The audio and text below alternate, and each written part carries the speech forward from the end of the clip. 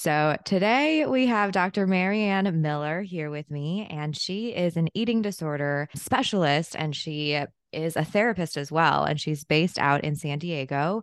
And when I was looking her up, one of her blog posts really stood out to me.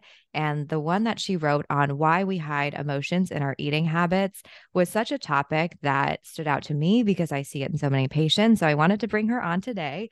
So, Dr. Miller, why don't you introduce yourself, where you're from, and how did you get to doing the work that you do today? Hi, I'm so happy to be here. Thank you for inviting me, Elise. It's such an honor. And wow. So I'm originally from Denver, and then I went to grad school in Texas, and then I've been in San Diego since 2006 and absolutely love it here. So I'm not leaving.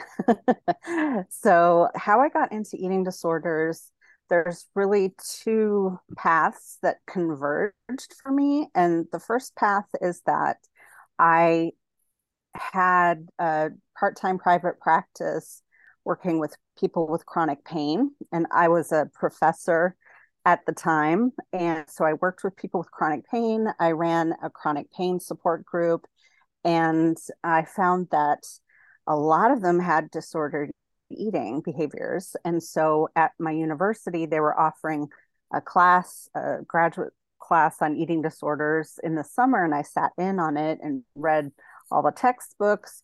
And I said, wow, this is so fascinating. I just want to do a deep dive. And so I kept reading more and got extra training and said, this is actually what I want to treat. I want this to be my main gig.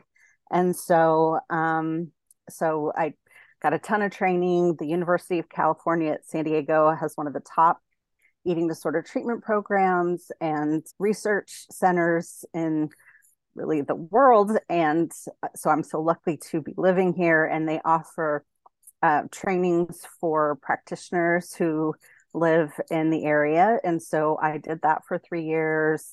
I worked with someone who had been working with eating disorders for like a decade, and I got supervision from her for a year. And I just got all this specialized training, and I just soaked everything up and really went full force into the eating disorder world, to the point at which I said, I'm kind of tired of academia. I love working with clients and helping them recover. So that's how I decided to leave the university 5 years ago.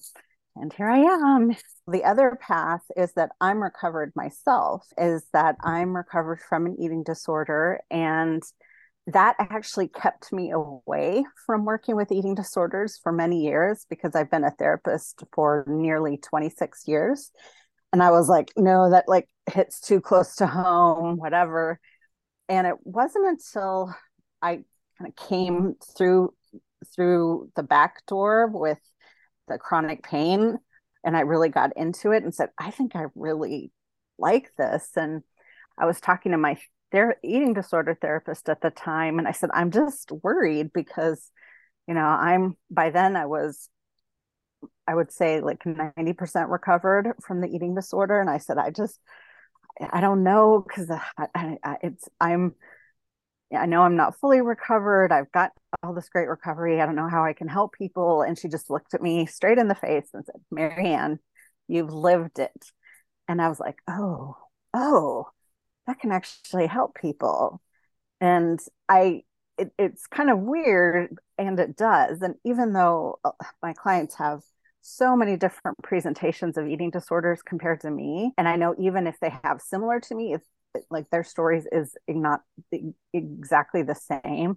I can completely relate to a lot of the fears they have, a lot of the struggles they have, a lot of the like mind games and ruminations and obsessive thinking. So like I on a like primal like pain level, I totally get it. And then on the flip side, I totally get how amazing it is to be recovered and how much it affects your life in a positive way.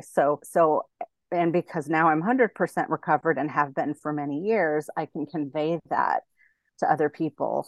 Be like, it's possible, I promise. I've lived it and I've seen so many clients get there, and you can get there too.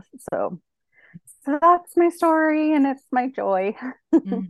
Yeah, thank you for sharing that. I think, in the past, having conversations with other providers, even dietitians in this space who don't specialize in disordered eating or eating disorders and have never had their own history. Sometimes I'll be in conversation with my colleagues and they'll say, is this an eating disorder? Is this disordered eating patterns? And they just don't really understand the fine line between obsessive Mhm. tendencies versus someone that just doesn't know what they're doing and are fumbling.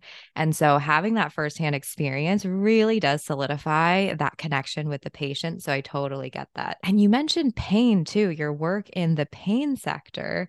The thing that I always think about is when it comes to emotions, pain being one of them, or maybe it's not, you can let me know. There's so many uncomfortable emotions that surface that I just don't think many of us know what to do with all of those uncomfortable things. And then we go to food. So, how do you see all of that play out, these uncomfortable emotions or pain in your patients?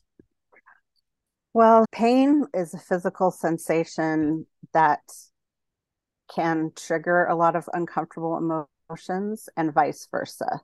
Uncomfortable emotions can trigger pain. So it's kind of a chicken and the egg thing, and it's all wrapped up together. And so learning how to manage your emotions can actually help you learn how to manage your pain better. And so, and then of course, it helps with eating disorders because when you learn how to manage your emotions, you're able to build this sense of agency that, like, I can handle these situations. Because I think when a lot of people turn to food, they think, oh, well, I can't handle it, or I can't handle this really big emotion unless I have this behavior or this food to help me feel better. But the reality is that you can build up skills to help you manage these emotions and get to the point where, like for me, and it's been this way for many years, that when something distressing happens, I do not think about food the first that does not come into my mind. I'm like, okay, what friends can I connect? How can I get hugs? How can I connect with my husband? How can I, do I need to take a nap? Do I need to journal about it? Like, I don't,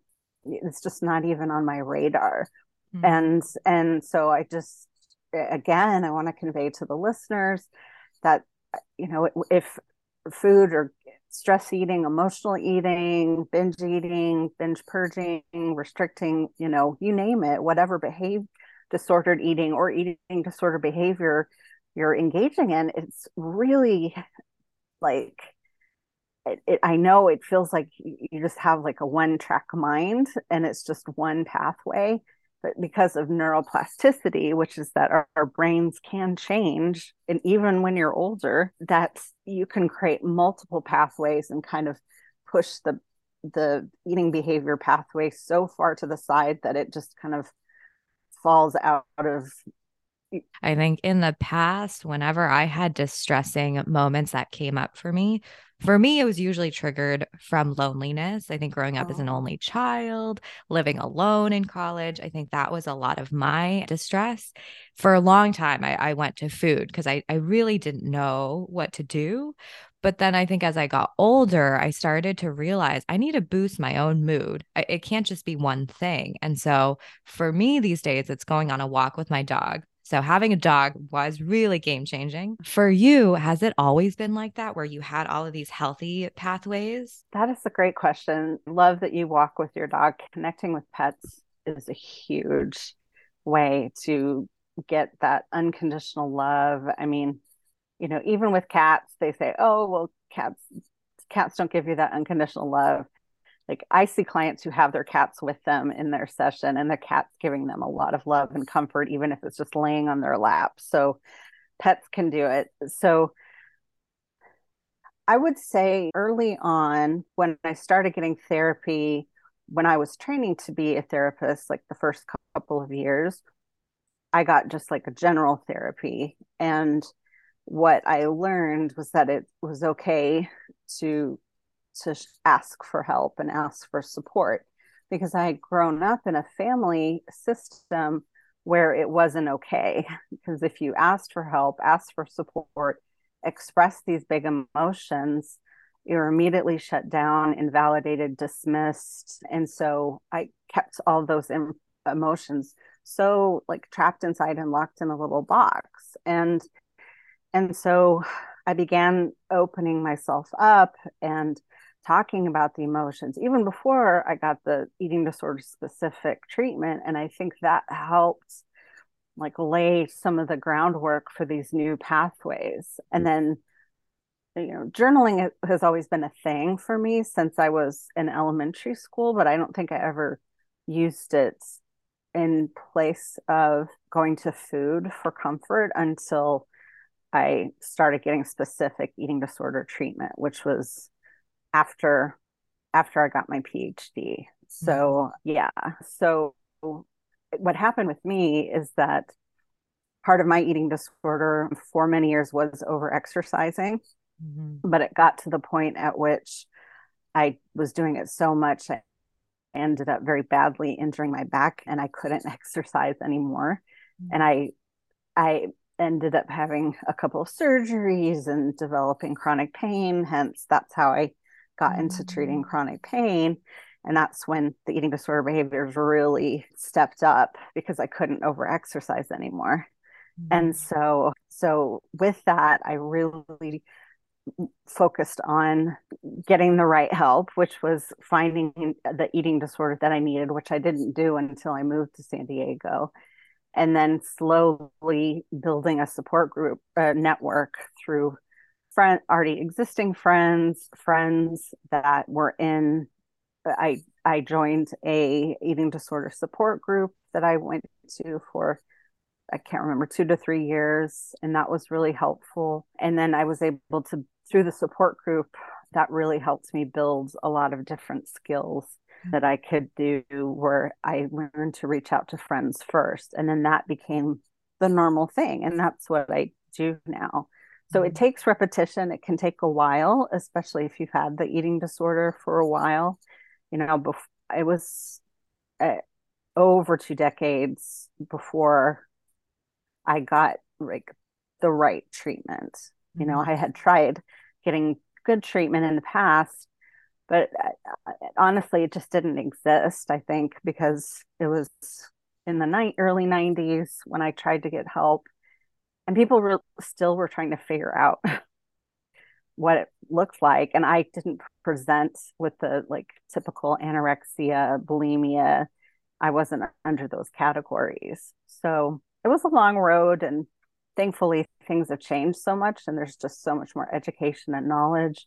I think social media has been helpful, harmful in some ways, and helpful in others. But so uh, it was a process. To Mhm. go back to your original question, it took a while for me to develop those new coping skills. Yeah. What a full circle story. It reminds me of what you said in the beginning of growing up and your needs weren't really met, at least emotionally, nor was it maybe even understood or addressed. And it makes me think of babies when we are first babies and we're crying for milk. And if our mother is really attuned to that need, then we trust our own hunger signals too, of like, oh, if I cry and I get milk, that's great. There's alignment. Versus the babies who are left alone, they're not attended to, and they're just crying for a long time, not getting milk. They start to not trust their own signals and they start to dismiss their own hunger signals. And I wonder if that kind of bled into your emotion regulation too, not being addressed and you not addressing your own emotional needs. Oh, for sure.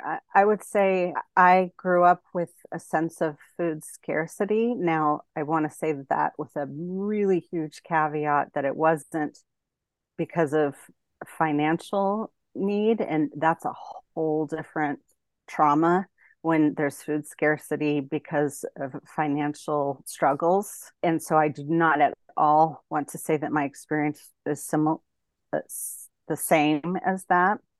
I'm saying food scarcity in that my family was a very diet culture family, and Mhm. so they were very restrictive in terms of what was allowed in the house. I mean, very restrictive, except for the occasional kind of free for all where my dad would go out and get a bunch of stuff and then bring it home, like, quote, junk food. And then it was gone in like 15 minutes, because the family would just like devour it like a pack of vultures.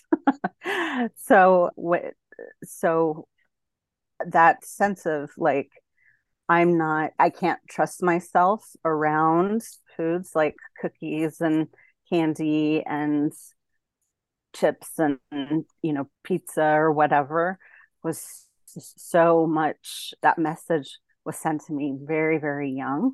Mhm. And then I full heartedly believed it.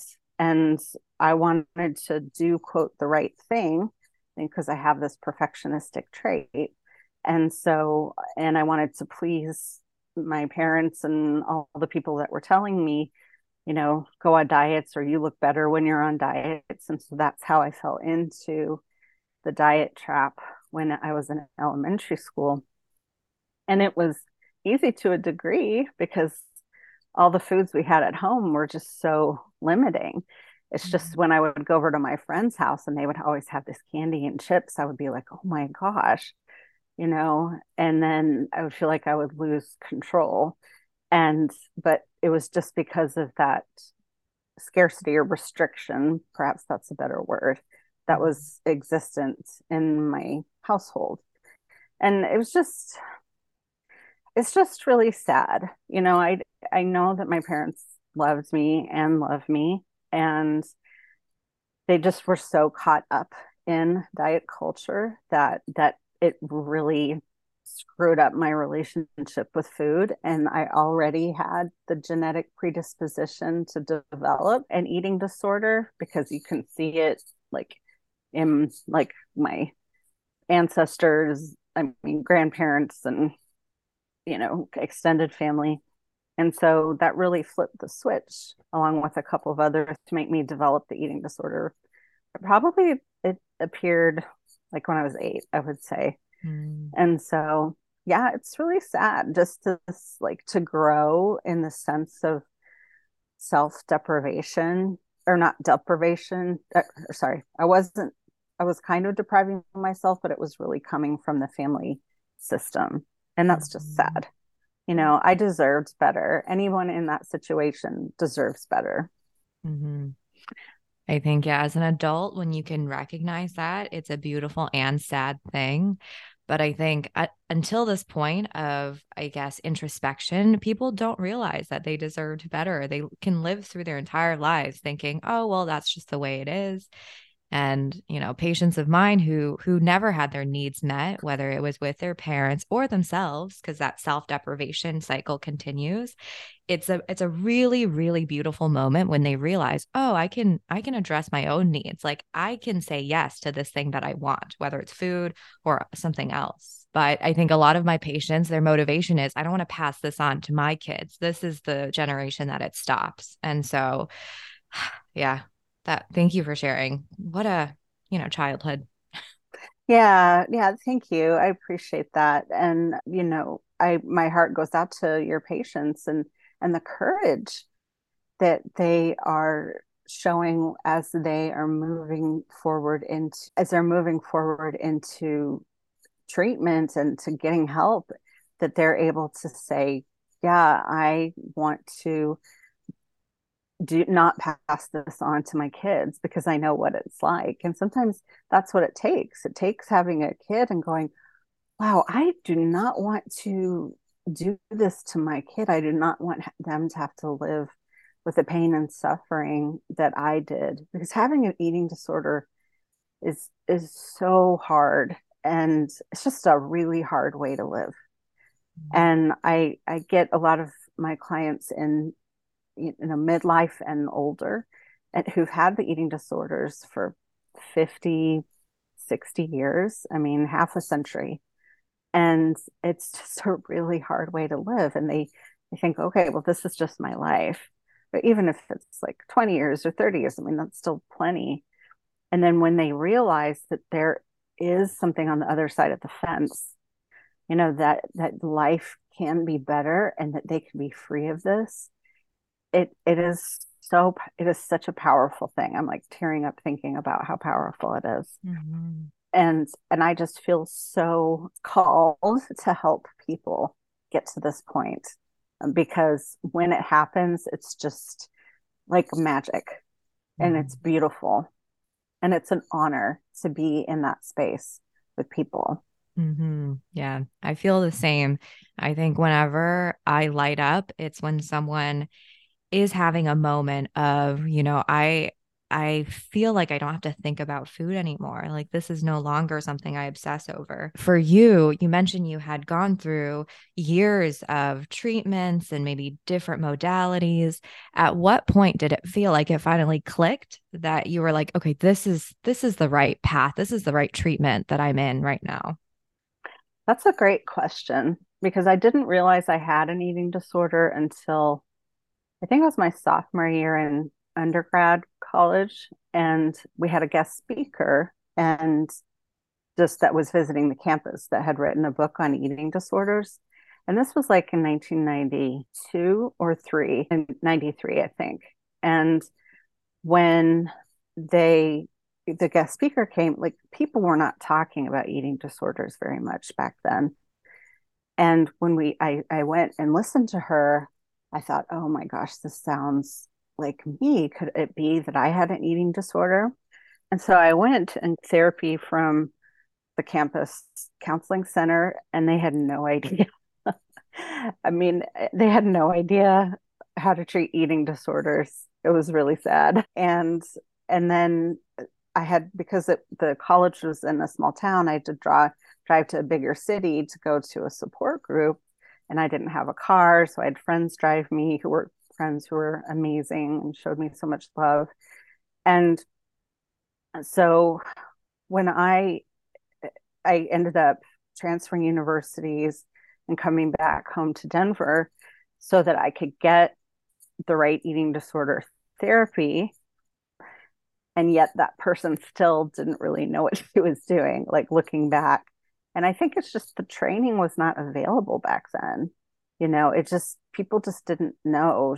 So fast forward to 2006, 2007, I thought I had, quote, solved my eating disorder issue by exercising. I didn't know that overexercising was even an eating disorder behavior. I had no idea. Like, no, I was, people were like, oh, now go exercise. Like therapists were telling me that. So, I mean, it was really just it was the era, and it was the fault of the mental health system that wasn't educated. And, you know, things are so much better now. And yet there are still therapists who unfortunately give unhelpful advice. And then the clients end up in my office because therapists have told them, oh, it's just anxiety, or, oh, everyone struggles with this. I'm like, no, this is like a clinical brain disorder. And but people don't know, because therapists, I mean, I used to teach people how to be therapists when I was the professor, and eating disorder training just was non-existent. I had to fight to try to get it included in the curriculum. And so it wasn't until, I moved to San Diego, and I was able to find someone who really, I mean, who had, I think, 20 years of experience working for an eating disorder treatment center, having a private practice, doing education outreach. Like, she was one of the top experts in San Diego County at the time. And so I'm just so blessed that I found out about her, and then I ended up getting help from her. And then I vividly remember my first meeting with her. I was just such a ball of shame and fear because I was afraid of being judged.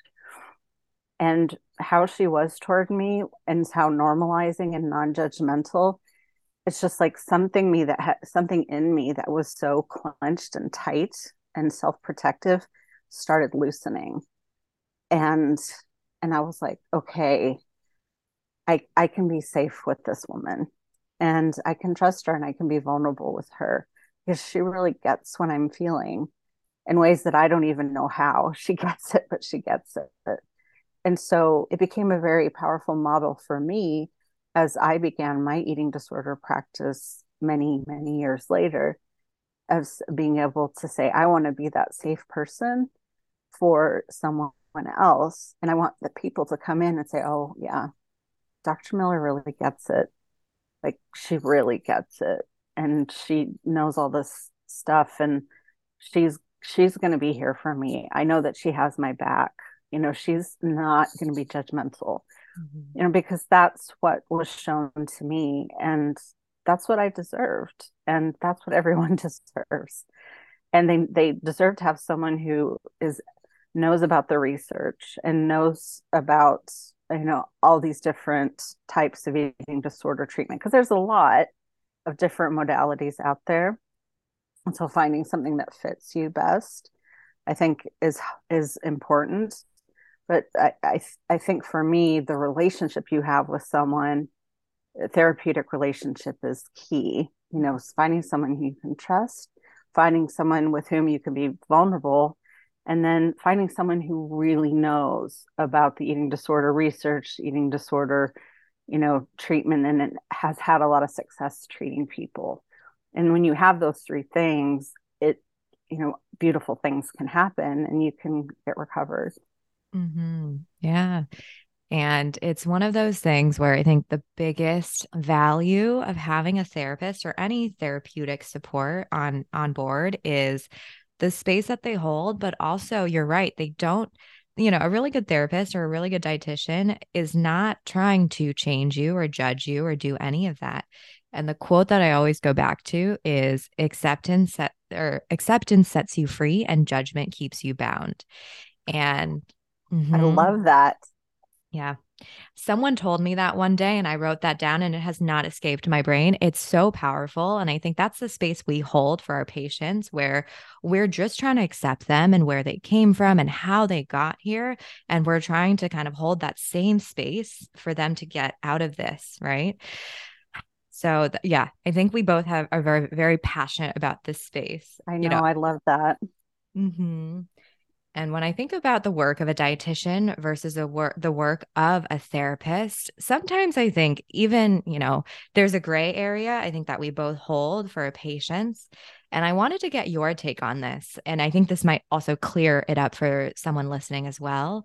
Whenever I approach my work, I come at it from understanding someone's story with food and their body and from there, I'm trying to help them find more regularity and consistency and understanding of their hunger and fullness patterns. I'm always trying to get someone to understand those internal signals first.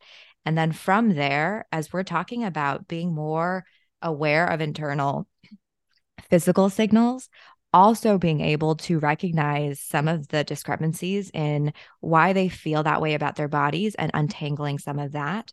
And finally, emotion regulation, a little bit of Mm-hmm. like, what do you really need outside of food and trying to match that better. The moments that I think, okay, this work is beyond me is when they continue to be stuck in a self sabotage rut or these emotions keep surfacing that just the logic of knowing it doesn't work anymore. So I think that's when I refer to therapists. In your opinion, where do you come in as I've talked about where I go with my patients? So my area of competence, my scope of practice is comes to people's emotional, psychological, and relational health. And so that's what I focus on. That's what my training is in. Now, I have had some training in nutrition and but I focus less on what people are eating and more about how, and really circle back to the mechanical eating piece. And having a dietitian on board speeds up the recovery process exponentially. Now, I have some clients who don't want to see dietitians, and some of them are tend to be more of the binge eating clients because they've had not so great experience with diet programs. And so when they hear dietitians, nutritionists, or whatever, they think that they're going to be similarly. And I try to provide a ton of education around that and say, like, I would never refer you to people like that, and so, and then when it comes to like anorexia, bulimia, I say we have to have a dietitian on board because it's a safety issue.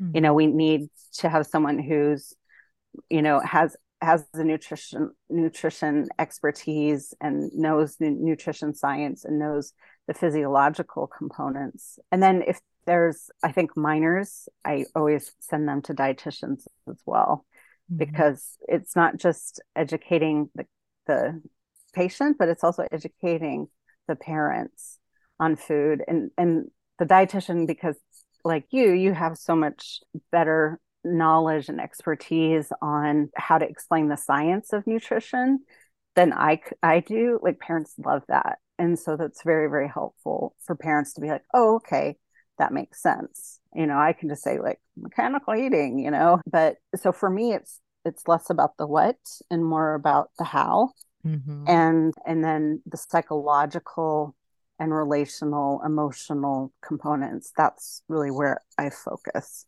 Mhm. So Totally. I love that you said that because I say that all the time. That same quote. Like my first job is to help you with the how of eating because I don't care what you're eating. mhm. It's so funny because in the initial stages, it's about unlearning a lot of the rules and the things that people already know about food. And a lot of it is, okay, how can we actually tap into what you want to eat and how you want food to make you feel? And for most people, it's like, I just want it to make me feel energized. I want to be full and satisfied. I want to not feel sluggish and heavy and weighed down and need a nap. These are very basic things that I think is just about unlearning diet culture for the first, X amount of time. And in the final, I always tell my patients, it's only in the final 10% of our work together that I'm ever going to tell you how to piece together a balanced meal because like we all know, right? It's not about that, but I care about what energizes you, what tastes good to you, what you want, and also honoring your physical signals too of hunger and fullness. It's overlapping that and also being really intentional about the situations that make you happy. When your best friend bakes you a cake on your birthday from scratch, a few bites of that is always going to be worth it versus having a slice of cake every night to get you through the winter blues for months on end. That's not great, right? So I think it's a lot of things together. And I think the synergy between a therapist and a dietitian is really Mhm. special. And patients always feel more supported when they have that synergy. Absolutely. And uh, I'm talking to dietitians every single day, so the amount of collaboration that goes into the work I do is essential for people to get treated in the most effective and efficient way. Because people want therapy to work. I mean, they call us to when they're ready to heal, and I want to help them heal as quickly as possible. I don't want them to have to wait. Mhm. So I'm going to provide those options, and tell them like this is about education, but it's also about hearing messages about diet culture and how unhelpful it is from multiple people, Mhm. and the more people you hear, the more it can kind of sink into your brain. Because diet culture, one of my dietitian's friends says this, it's like, you know, like if like we were all fish swimming in the ocean, diet culture is the ocean, is the water. People don't realize like that we're swimming in it because it's just there until you're like, hey, dude, this is water. We're swimming in it. There's other options, or like there's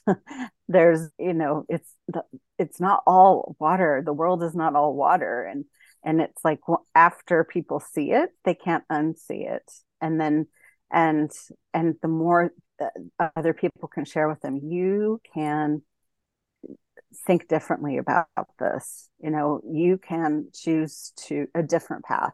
And Mhm. if they're hearing this from dietitians and therapists and getting the support they need, that really help create new neural pathways for them. And it's Mhm. it's a powerful, beautiful thing. And I love how you call it synergy in between therapists and dietitians, because it really does feel like that.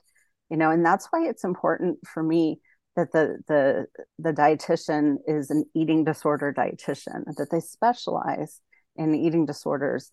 It's not like one of the 15 things that they do, that it's really their specialty, because they've gotten the specialized training, and it's really vital, because people deserve, it goes back to what I said earlier, people really deserve to get the right treatment. And it's not until you get the right treatment that you're going to from a qualified professional and a qualified team, like a dietitian, a therapist, and sometimes a medical professional, that you're going to get healed.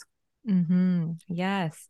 And I kind of love that analogy with the ocean. And I think, yeah, some fish aren't meant to be in the ocean. Some fish are meant to be in a river or a stream or a Ooh, lake, I right? love that. Yeah, you don't have to be in the ocean. You can be out there in the Nile River. Who knows? Dude, yeah, or a sick looking tank. Yeah.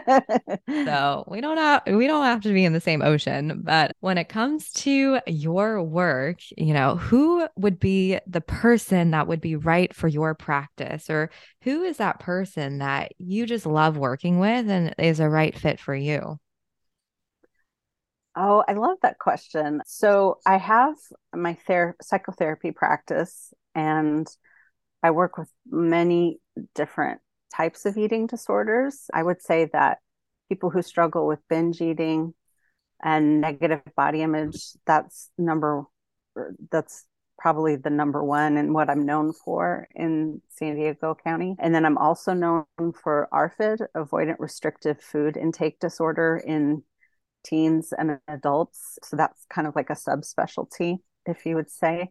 And then last year, I decided to go into the coaching world so I could offer help to people outside of the state of California, where I'm licensed as a therapist. And with that, I work with people who struggle with binge eating, stress eating, emotional eating, negative body image too. So primarily in the binge eating, stress eating, emotional eating sphere. Yes. And I think that's a big one. And yeah, the Big goal is one. big, big, big, especially in the world that we're living in today. For sure. And what my last question is, what do you hope every patient takes away from their work with you? The first thing that pops in my mind is that they are loved. I know. I love Lizzo. Anyone who works with me, who follows me on social media, knows how much I adore Lizzo. And last year, she came out with her album Special, and in it, she has this little like blurb where she just talks and say this album is about love. It's about love for yourself, love for others, love, and it can be expressed in many different ways. And so for 2023, my word of the year is love. And it's love for myself, it's love for others, it's love for the world around us, because there's so much hate out there. And and I I'm choosing to lean into love. And so it's not like with my clients, I'm like, oh, I love you, because that would be clinically inappropriate for saying, but like but like I can convey that care and compassion and love, and it's love without judgment, and for many of my clients, that's exactly what I need. I work with a lot of LGBTQIAA plus clients, and like they're especially needing that. And then people in fat bodies, people in larger bodies, they so need that love and that care and compassion and non-judgment. And I can convey that, just by showing up and being there for them. And so I want them to feel loved. And then, I want them to go seeking out love with other people in their life who are not going to judge them, who are going to show up for them, who are instead of being dismissive and invalidating and minimizing of their emotions, who are going to be able to accept their emotions fully. That's what they deserve. And then they deserve to learn how to do that with themselves. So loved. That's a beautiful thing. We all deserve that. And thank you Yes. so much for your time. Where can people find you, Dr. Miller, if they want to learn more about I'm very active on Instagram at Dr. Marianne Miller, and my website, which is drmariannemiller.com. I have a Facebook group that's for people who struggle with binge eating, emotional eating, and stress eating, body image stuff. And I provide a lot of unique content and resources. And I do a weekly live show just for that group. So if you are interested in it, you can DM me on Facebook. And I'm Marianne Miller, PhD on Facebook. and you can request that. And then the Facebook group is Redefining Relationships with Food and Body Image. That's the Facebook group. So Love it. And I'll link all of that for you guys in the show notes. So thank you so much for your time, Dr. Miller. And I will thank stay you. connected with you, hopefully. Oh, yes, definitely. This has been such a pleasure and a joy. Thanks, Elise. Of course.